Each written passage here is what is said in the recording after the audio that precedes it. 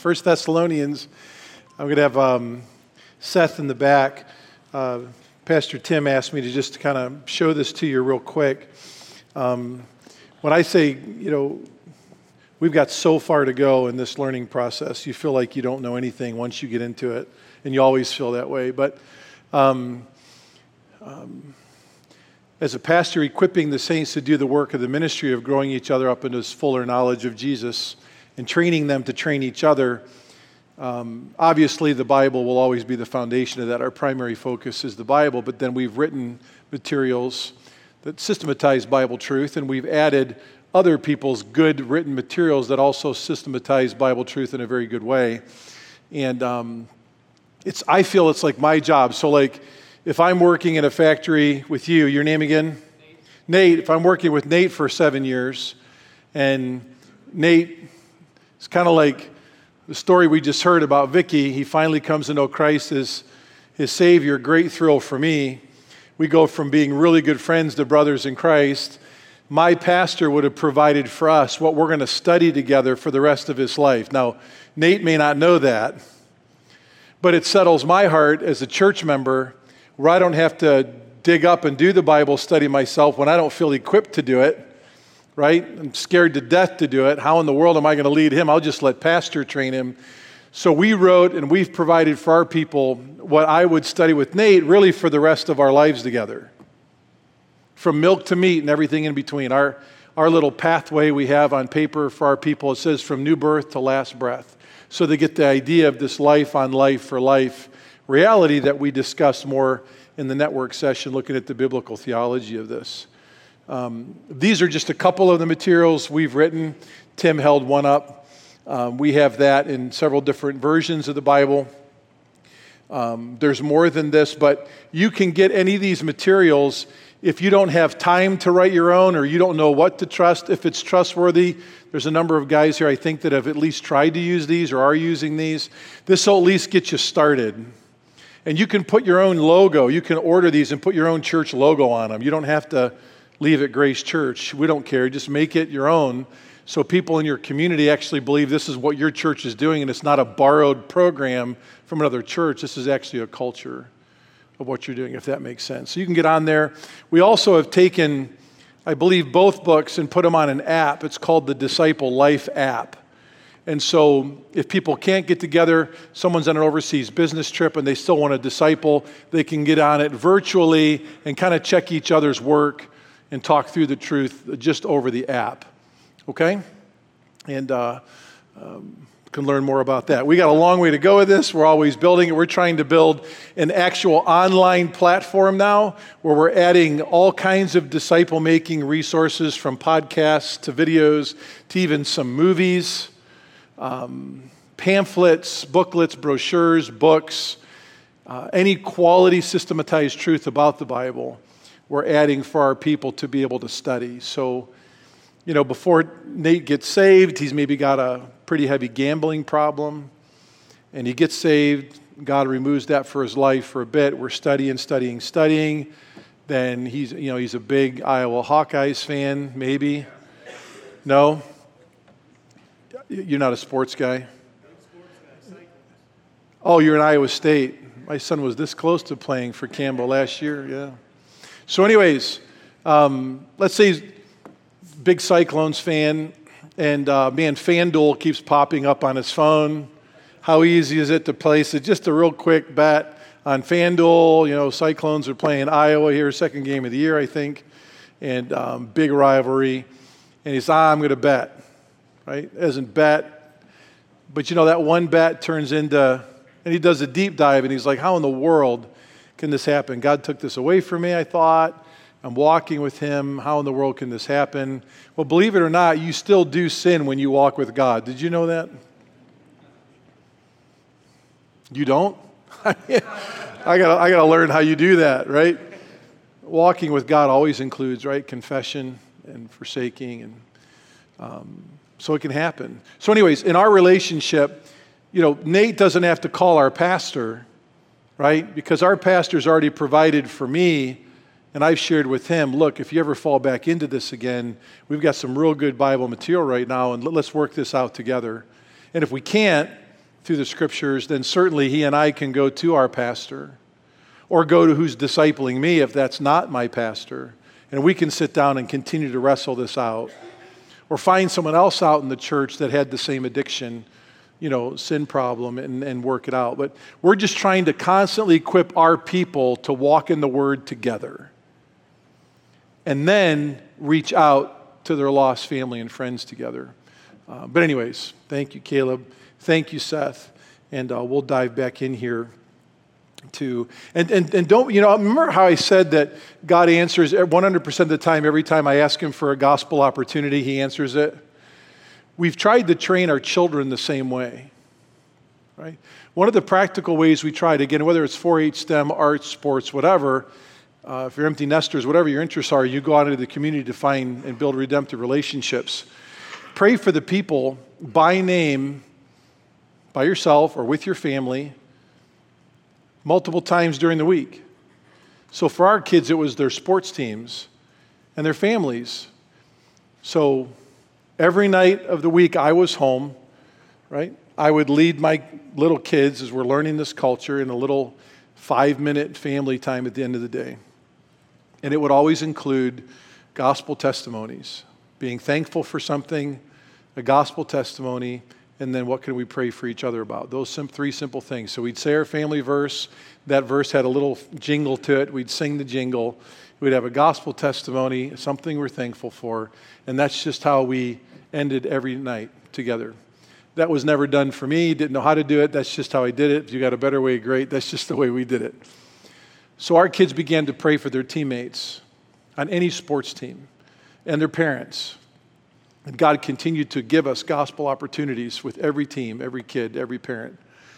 That continued all the way through college, high school, college, and now even in the pro realm for Micah. He's on a 2-year deal with the Utah Jazz, and he's calling me on a regular basis saying, Dad, pray for this teammate. Dad, we're going out to dinner with this teammate. And they've developed a really good redemptive relationship with a kid that was a first-round draft pick, played for North Carolina out of Auburn. And I think runner-up to Defensive Rookie of the Year last year. But nonetheless, constantly praying for this fella. And Caleb does the same thing now. When he was done with his professional baseball career, he came back to town. He's at Grace and Mentor, and he picked up where he left off with his high school buddies. One of them's married, one of them's not. He's with them every single week, now with his wife, Abby, continuing to build these redemptive relationships. Noah is doing the same thing. He was football at Ohio State. He's finishing up in the ACC. Same thing. Pick a name, start praying that God will give you that relationship. Emma and her soccer, and then track, and now she runs college track in the MAC conference. And Dad, pray for her. Dad, pray for her. I've started a Bible study with this other girl that runs the 800, and we're meeting in the hotel on this travel. It's just, they keep it going when you start small and keep it simple. One of the most profound ways we found to be able to minister to people in redemptive ways with any kid on any one of my kids' teams succumbed to a season-ending injury. That we would go out together, we'd shop for a gift, and we'd either go to the hospital or go to the home of that kid and offer to pray with that kid and their parents. Because that's just a devastating thing when you go through a season-ending injury. I had 8 orthopedic season-ending injuries before I graduated high school. Took away any college or pro prospects that I had. God had different plans for my life, and he made it pretty clear. I got all the scars to show it. But I knew what it meant to me for people to minister to me in that time of grief. And I just thought, wow, what a great way to minister to unsaved people. And God used that. And so there's even people in our church doing that with kids on their sports teams. Just loving people where they're at with the needs that they have. I remember one kid, his name's Frankie Schmidt. This was my son's junior year of high school football. And whenever my wife and I would go to any ball game or whatever, even my daughter's soccer games, and that was painful because I just didn't like any sport that could finish in a tie, and everyone was happy. But we still sucked it up and went to soccer games. It's like kissing your sister. It's 0-0. Hey, it's a moral victory. Anyways, sorry. My competitive side just kind of not very nice sometimes. We go there and build redemptive relationships, and our people from our church would start to come watch our kids play, and we would say, listen, we just really don't want to sit with you at our kids' games.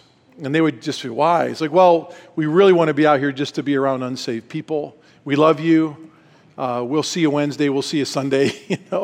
We'll see you in class or at the fellowship. So our people would still come, but we would always try to find and build redemptive relationships or continue them.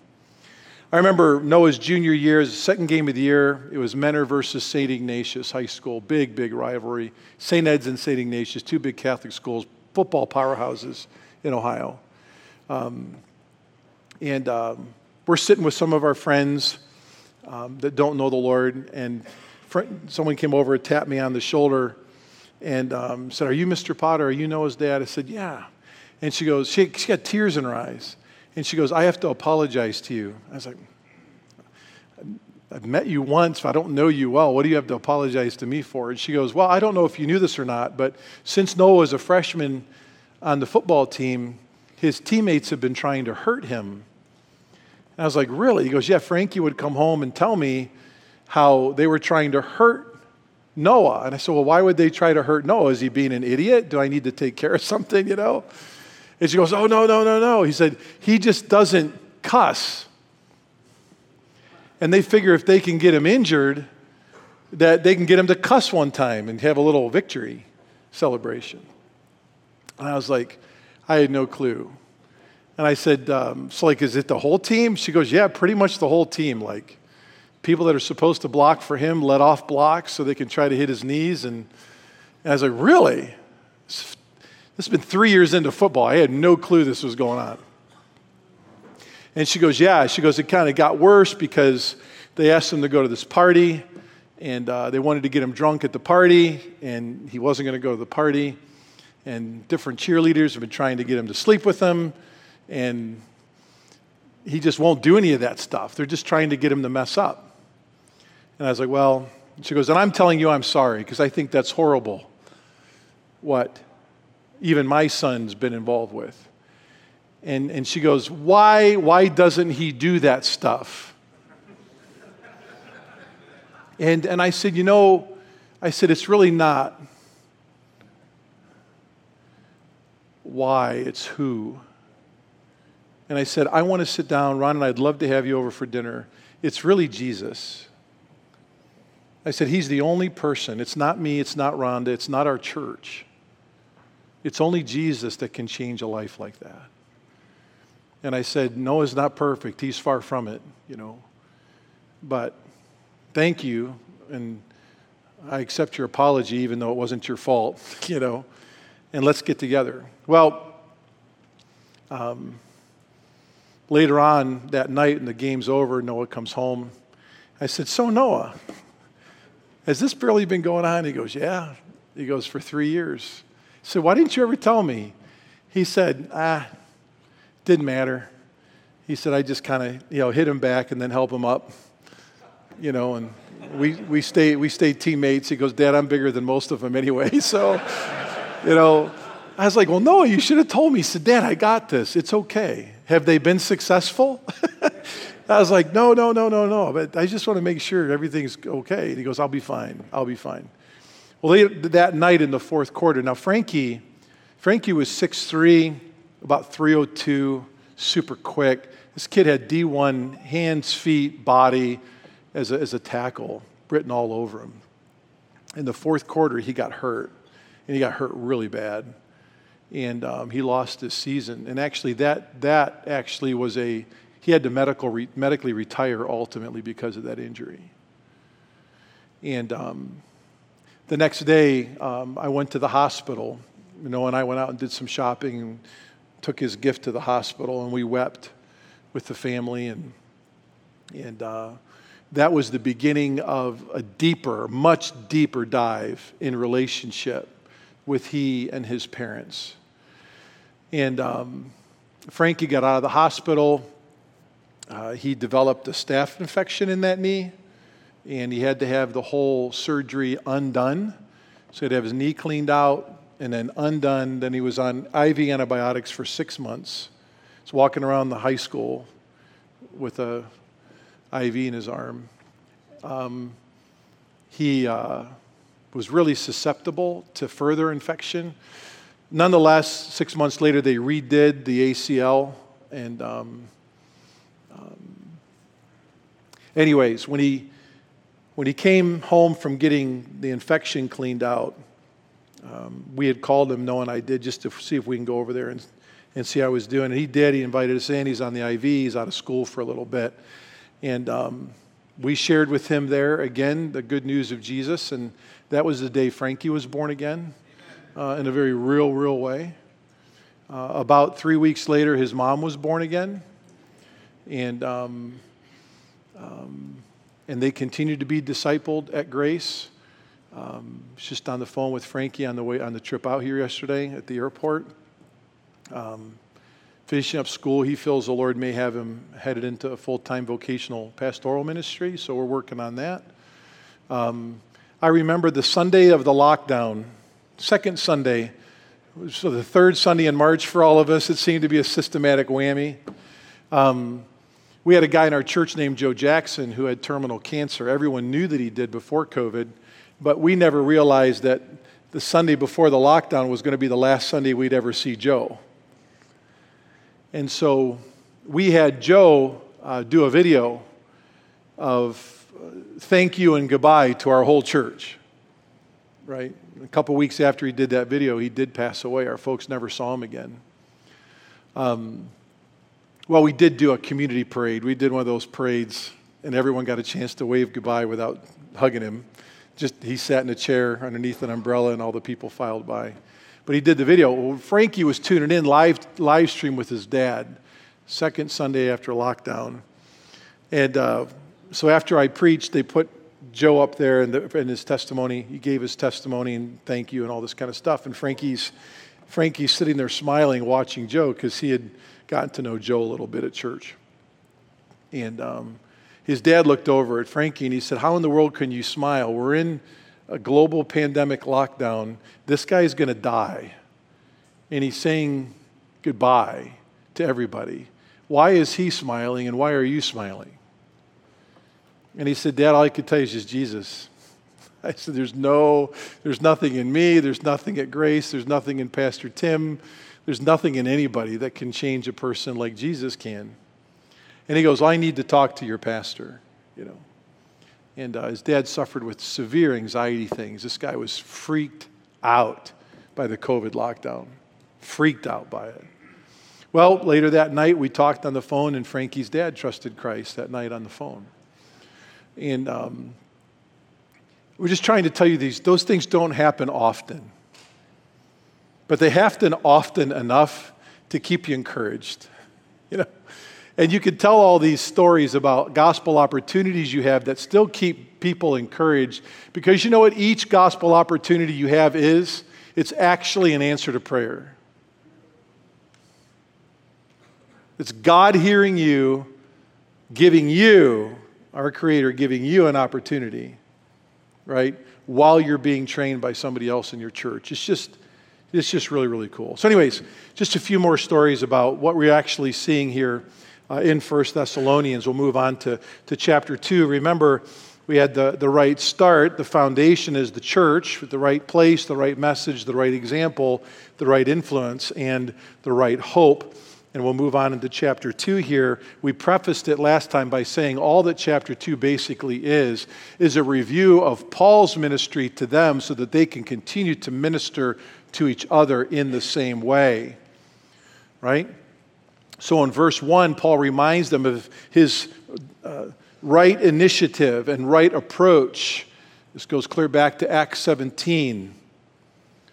For yourselves know, brethren, that our coming to you was not in vain, but after we had already suffered and been mistreated at Philippi. As you know, we had the boldness in our God to speak to you the gospel of God amid much opposition. So this was our approach to you. Just keep that approach with people in Thessalonica. both within and without the church. It's just a review, a necessary review. Maintain and understand the right motive, verses 2 and 3. Read a little bit about that. And then own the right disposition. Own the right disposition. We see that pretty much saturating verses 4 through 12. Not seeking the glory of men, but of God. You get down to verse 7. We prove to be gentle among you as a nursing mother tenderly cares for her own children. Having so fond an affection for you, we were well pleased to impart to you not only the gospel of God, but also our own lives, because you had become dear to us. It's a powerful phrase, isn't it? We're not only giving you the gospel, you've received that, but after you've heard and received the gospel, what do they get next from Paul? It's a life on a life, right? We imparted our lives to you. It's a beautiful thing when people in your church that are discipling each other begin to live life together. Right? They walk each other through the times of greatest joy and through the times of greatest grief. It's not uncommon to get on our people's Facebook feeds and see disciplers and disciplees enjoying birthdays, anniversaries, sometimes camping trips, mourning with them in the hospital or rejoicing with them over the birth of a new kid, and they're typically in the same picture together. They start to live life together. They live the Word of God together. Did you know for most of human history, people didn't have the Word of God to carry in book form? You know when Joshua said in Joshua 1:8, there's a reason why he never mentioned the word read? They didn't have one to read. This book of the law shall not depart out of but you should meditate on it. They didn't have it to read.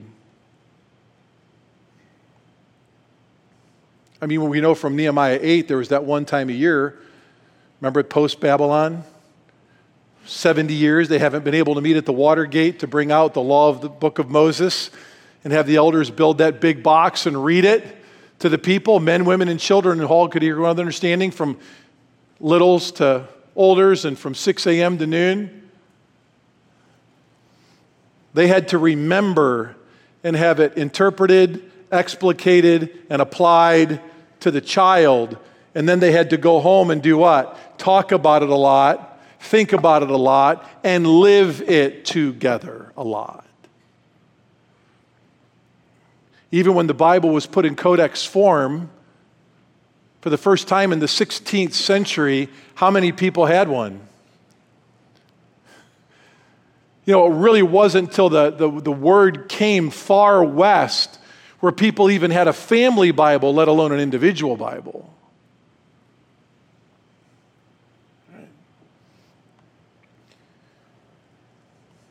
So when Paul says here, I'm imparting my life to you, that's everything I know.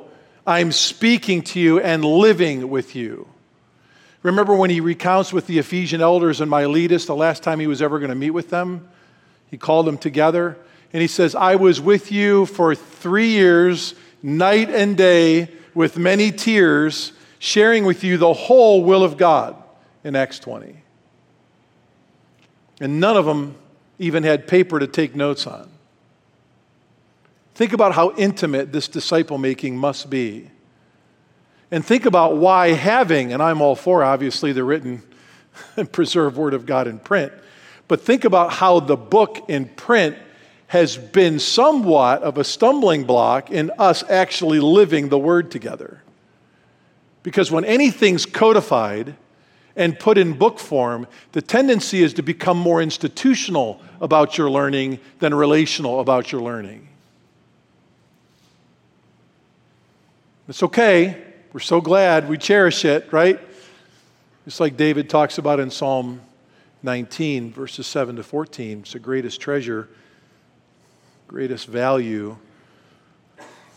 Nothing tastes sweeter than honey in the honeycomb. But nonetheless, we've got to be able to live it correctly and with the right disposition. And And then verses 13 to 20 here, as we go through this overview, is really about maturing and enduring relationships. And that relationship is obviously with the Word of God, verse 13. They were training each other. They were learning from one another. What Paul says here, for this reason, we also constantly thank God that when you receive the Word from us, you accepted it not as the word of men, but for what it really is, the Word of God, which also performs its work in you who believe. And I find verse 14, so there's that ongoing personal relationship with the Word and with one another. But then this word mimic is used again here in verse 14. They're following Paul. Now they're modeling for one another. And all this time they sit in the seat of the learner, learning from other members of other churches too. For you became mimics, imitators of the churches of God in Christ and Jesus that are in Judea, for you also endured the same sufferings. Remember, we said that was a sub-theme of this whole book. At the hands of your own countrymen, even as they did from the Jews, who both killed the Lord Jesus and the prophets, and who drove us out. They are not pleasing to God, but hostile to all men, hindering us from speaking to the Gentiles so that they may be saved. With the result that they always fill up the measure of their sins, but wrath has come upon them to the utmost. So Paul describes here a thriving church of owning the Word and even learning from other similarly persecuted people to the greatest degree, how they're persevering underneath and through those trials, those gospel afflictions. They're learning from other members of other churches. I know it seems really, really odd, maybe not to you fellas, because there's a certain measure of this going on even on a retreat weekend with your Iowa State Fellowship. But there's a lot that we have to learn from like-minded churches in spiritual growth. Okay? We see it here. And just a reminder to the pastors in the group here that when we sat in seminary and we sat through our ecclesiology classes, we heard the words independent and autonomous a lot. Churches need to be independent and they need to be autonomous. Well, I think we certainly Americanize that independence and that autonomy, because you can't read a simple cursory reading of the New Testament scriptures without seeing churches interdependently ministering to one another and strengthening each other and learning from each other. And may that always be an outgrowth of our disciple-making cultures in our own churches. Regardless, the second mention of the imminent return of the Lord Jesus Christ here is towards the end. Verse 19, for who is our hope and joy and crown of exaltation? Is it not even you in the presence of our Lord Jesus that is coming? For you are our glory and joy. Okay? So study this out with yourself, your pastors, and continue to learn what this flesh and blood side of this disciple-making relationship is. If you get on to chapter 3, we cultivate right growth patterns, and here's the fervency or the fervor of our expectant faith. Paul mentions here a desire to come see them, but he can't. He's hindered by Satan to come see them, into chapter 2. And so chapter 3, what does he do? He sends this Timothy guy that he describes in Philippians chapter 2 as my son in the faith, and there is no one who has a like mind with me like Timothy. He sends Timothy to go take a pulse on the church of Thessalonica, to bring back a report. Now we know from this report that Timothy brings back an A+ grade. We see that here. Verse 6, but now that Timothy has come to us from you and has brought us good news of your faith and love, and that you always think kindly of us, longing to see us just as we long to see you. If you go through chapter 3, you'll find the word faith 5 times. And you can do that on your own. Right? Certainly, it was Paul's desire to have Timothy go see if they had a struggling faith or a thriving faith, a living faith. And as we just read in verse 6, he came back with that wonderful report. And if you look at verse 3, and then again verse 5, and then again verse 8, you'll notice three different realities of their Christian walk that they were enduring together in that flock. They were enduring affliction together in verse 3 and 4. They were enduring temptation together in verse 5. And then in verse 8, they're growing in their faith, their stand, as you stand firm in the Lord. There was something going on to such depth and meaningful relationship in their Christian walk together. These people, remember, they're not talking, Paul's not writing to the pastors here, he's writing to the people. You're helping each other walk through affliction, temptation. You are growing each other to stand more firm in your faith. And Timothy has nothing but good things to say about what's going on. And actually, the Thessalonian people were preparing themselves to see the Lord. What does he say at the third mention of the imminent return of the Lord in verses 11 to 13 in the text? It's powerful. The wording there is very clear. Now, our Lord, direct our way to you, cause you to increase in love for one another, just as we also do for you. And here's a purpose clause. So that your hearts may be established without blame before God our Father in holiness at the return of our Lord Jesus with all of his saints. Isn't that powerful?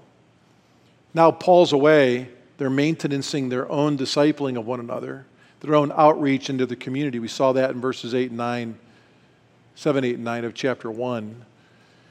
Their development of each other in Christ, every joint supplying, growing up in the fullness of him, is actually to the point where they're ready to see the Lord Jesus Christ and be confident before him at his appearing.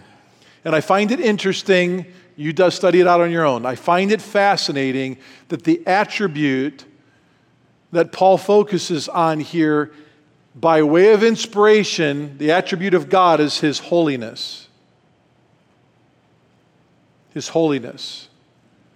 You can continue to disciple each other towards God-likeness and still be salt and light in the world without becoming like the world. There's a Christian college campus ministry that still exists. And that really was one of the ministries birthed out of Harold Ockingay's speech in 1949 at the National Association of Evangelical Speech in Sun Valley, California, where there was that great split of the NAE. Harold stood up and great, tremendous preacher of God's Word, but he said something I don't think he would, when he saw the fallout of it decades later after he's home with the Lord, would have said.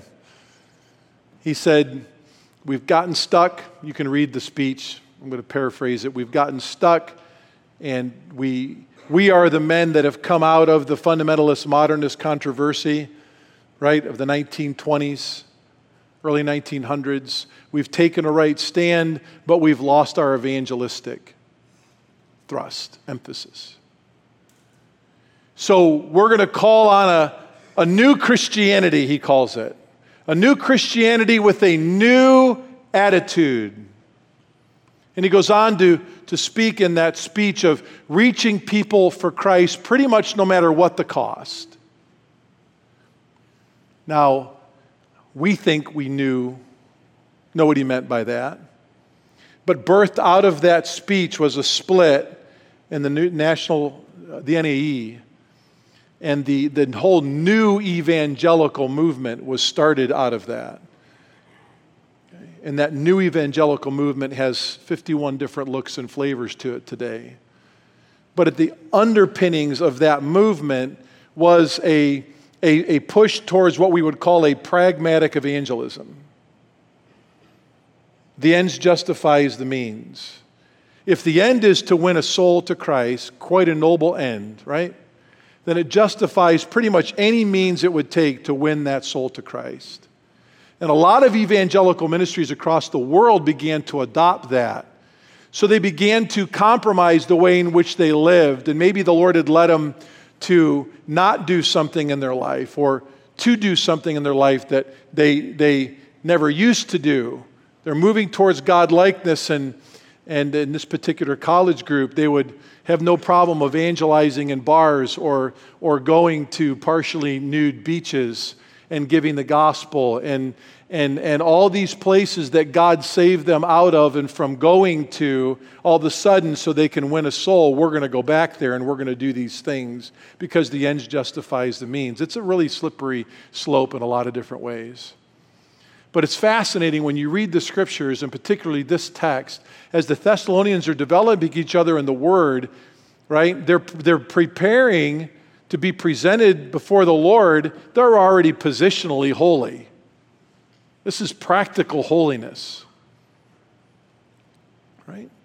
2 Peter chapter 1 says, for some people, when they meet Jesus, it's not going to be all happy of a moment. 1 John chapter 2 says the same thing.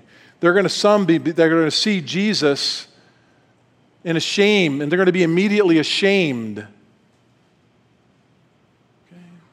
The Bible says God wipes all tears from their eyes. Those aren't all tears of joy.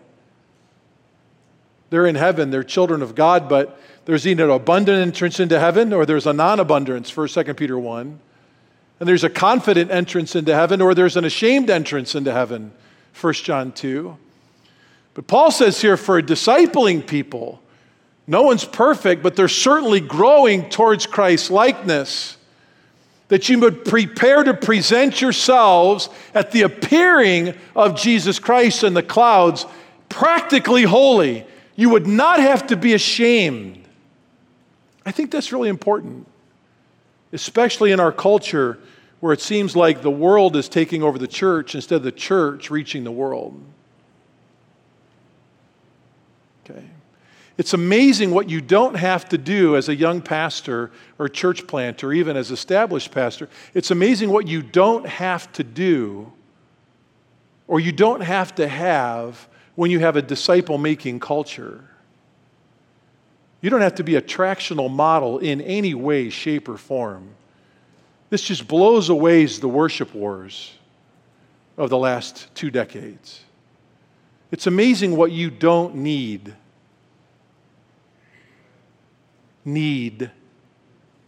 when you have a disciple-making culture. Jesus still builds this church. Chapter 4 will focus here on their holy lives and the focus of their expectant faith. Certainly, they're going to continue. There's no paragraph break here in the original language.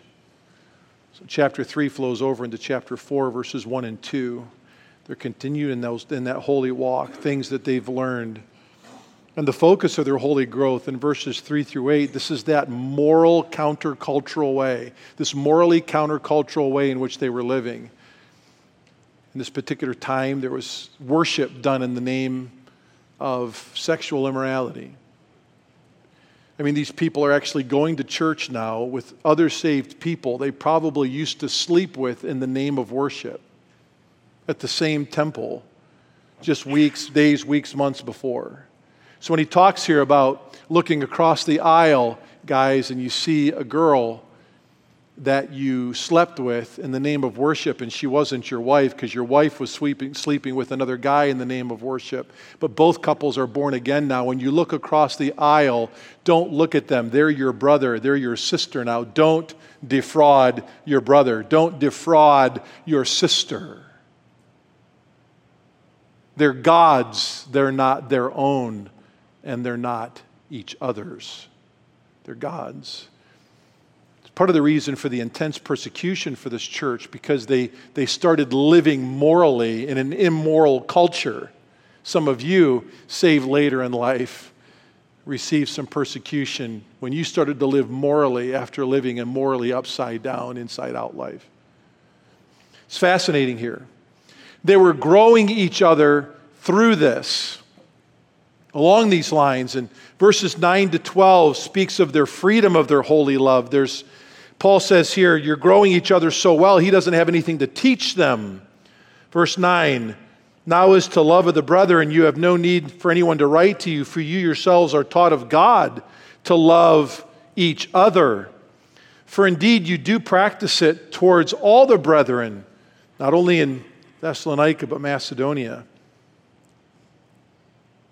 But we urge you, brethren, excel more and more.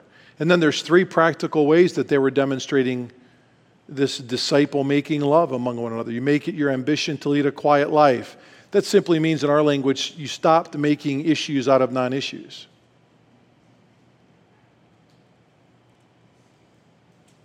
It says attend to your own business. That just simply means mind your own business. And what does that mean? Disciple-making people don't have time to be intrinsically nosy people. People who are intrinsically nosy or making issues out of non-issues are typically not disciple-making people. Disciple-making people don't have time to do either.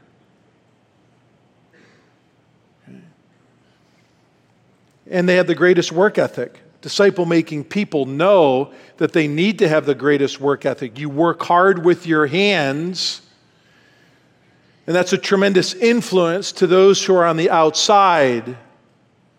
That's what verse 12 says. So that you will behave properly towards outsiders. Those are people in need of Jesus. That's Paul's within without language, describing saved or unsaved people.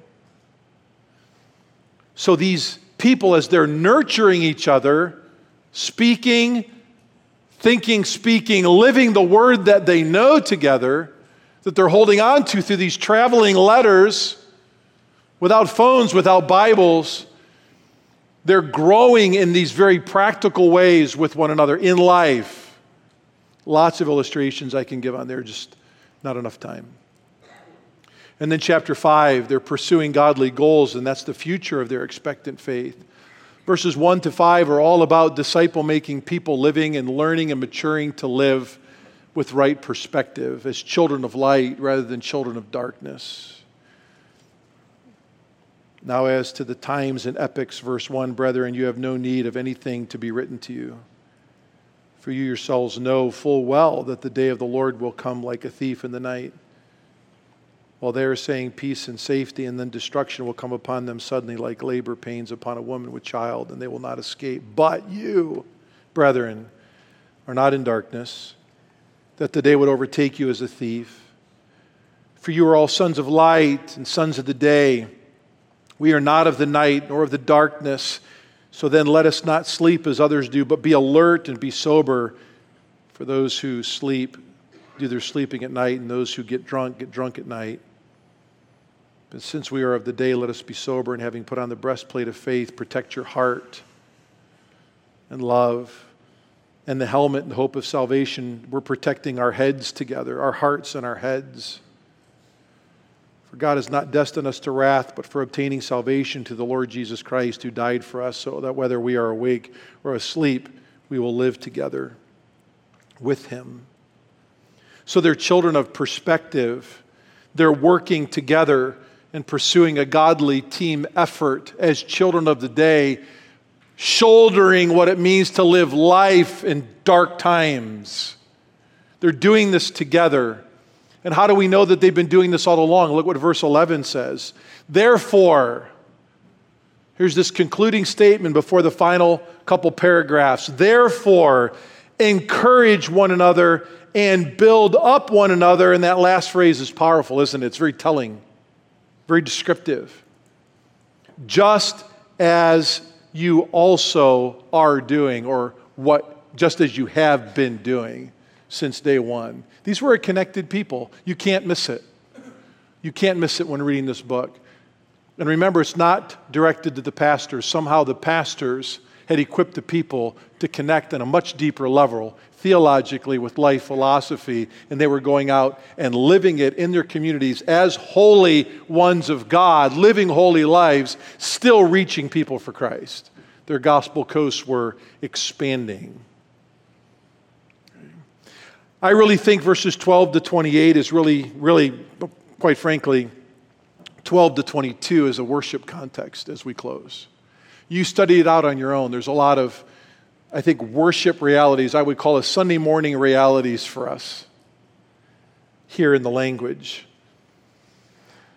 But in verse 12 and 13, we have a well-discipled people having a tremendous influence of ministry and encouragement to those who oversee them in the Lord and in the Word. They're pastors. I will tell you guys, for a third of my, really half of my ministry career, we'll call it 50-50, half of my ministry career, I couldn't have been less encouraged by our people, but in a disciple-making culture, discipling people, they really know how to encourage a pastor. They really do. They come up to you all the time and they say, you know what, Pastor, you're letting us shepherd each other. You're feeding us what to study together. We're reaching together. And I'm telling you what, I just have one. I have no clue how you do what you do with more than one. There's so many times I want to quit shepherding one. So, Pastor, I just want to let you know I'm learning how to pray for you better because of what I'm enduring. This ain't easy, is it? Nope, it's not easy. Changing a lot of spiritual poopy diapers. I get it.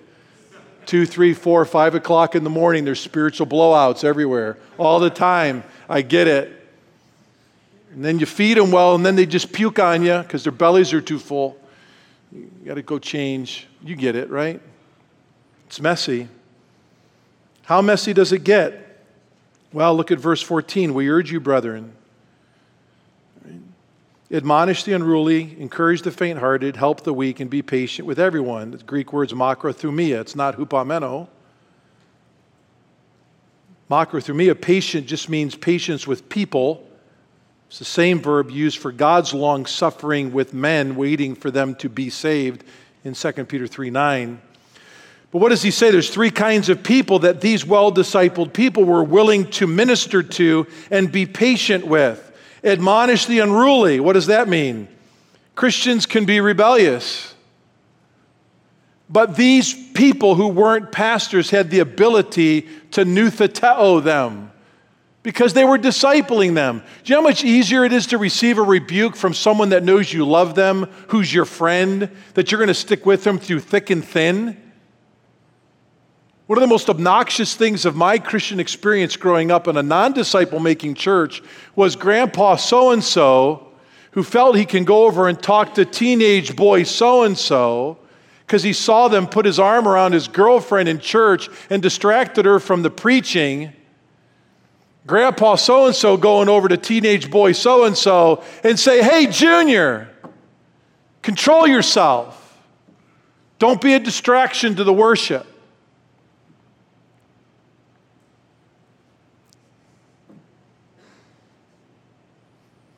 What authority did he have to speak into that young man's life? He has no relationship with him. Right? But in a disciple-making church, when Grandpa so-and-so knows who his dad is, and his dad's delegated co-discipleship, not just with mom, but with a dude in the youth group, a youth group leader, he can go to the youth group leader and say, hey, look, I love this kid, I love your son, I love your family. I just noticed it wasn't really distracting to me, but to the visitors behind them, a little distracting. I just thought you guys would want to know that so that you can help him kind of talk about that and let the disciplers speak into their lives rather than some Grandpa Joe who doesn't know him, who feels like he's got some papal bull to share with this kid. He's going to blow this kid away spiritually and embitter the kid, provoke him to wrath. Does it need to be talked about? Yeah, but in the right context, right? Anyways, I wouldn't even call what that kid did with his arm around his girlfriend unruly, but nonetheless, it's just a normal, natural teenage kid thing to do, I suppose. But there are very much unruly people in the church, and yet these people were equipped to address the issue. Encourage the faint-hearted. This word faint-hearted just simply means someone that gets up and stumbles, gets up, stumbles, gets up and stumbles. Has trouble with their consistency in their walk. So apparently these people were able to help those kind of people too among them. And then the final one here is the word weak. Help the weak. Study this out on your own. I've researched and researched and researched and researched this word. And as far as you want to understand the semantic domain of a word in that culture, so what that word meant to them has to mean the same thing to us, else we're not rightly dividing the word of truth and applying it. As far back as I can go with this word very much indeed may have meant people in the church with chronic illness. I know the church isn't there primarily for social good, but I'm telling you, a disciple-making people, they are very, very good at knowing their disciplee and everything about them, including a chronic illness. You know, the average lifespan for a male in Jesus' day was 27 to 30 years old. So chronic illness, couldn't go to local Walgreens or CVS and pick up a prescription for everything, right? Chronic illness was chronic problem. Right? But these people even knew how to take God's word and minister God's word to physically hurting people in a very meaningful way. It's really profound because they love that kind of way. Nonetheless, there's some little machine gun rapid succession here, present active imperatives that I think apply appropriately to our worship. You can figure that out on your own. And then what's the conclusion here in verse 23? May the very God of peace himself sanctify you, what? Completely unto maturity.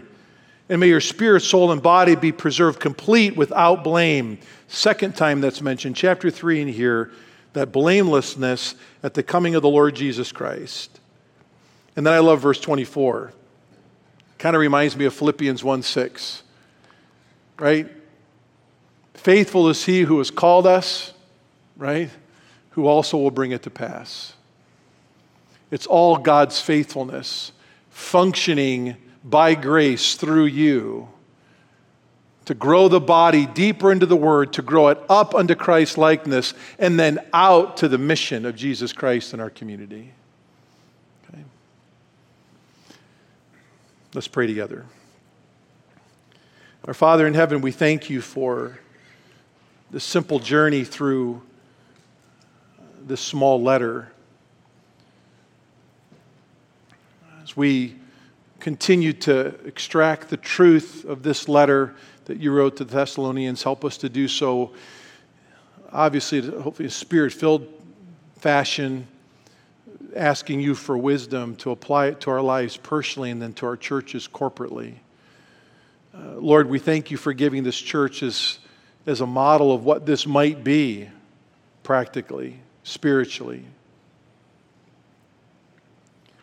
Lord, in each place in the state of Iowa where these men come from, I pray that you would give them wisdom to build the disciple-making culture for their town, for their city, in a way that is certainly pleasing to you, but certainly helpful for their flocks and spiritually influential for their communities. And Lord, I pray that the testimony of men in the state of Iowa would certainly influence states juxtaposed to them. And from these churches would sound out the word of the Lord throughout their state and their region and through the country and through the world. For Jesus' sake. In his name we pray. Amen.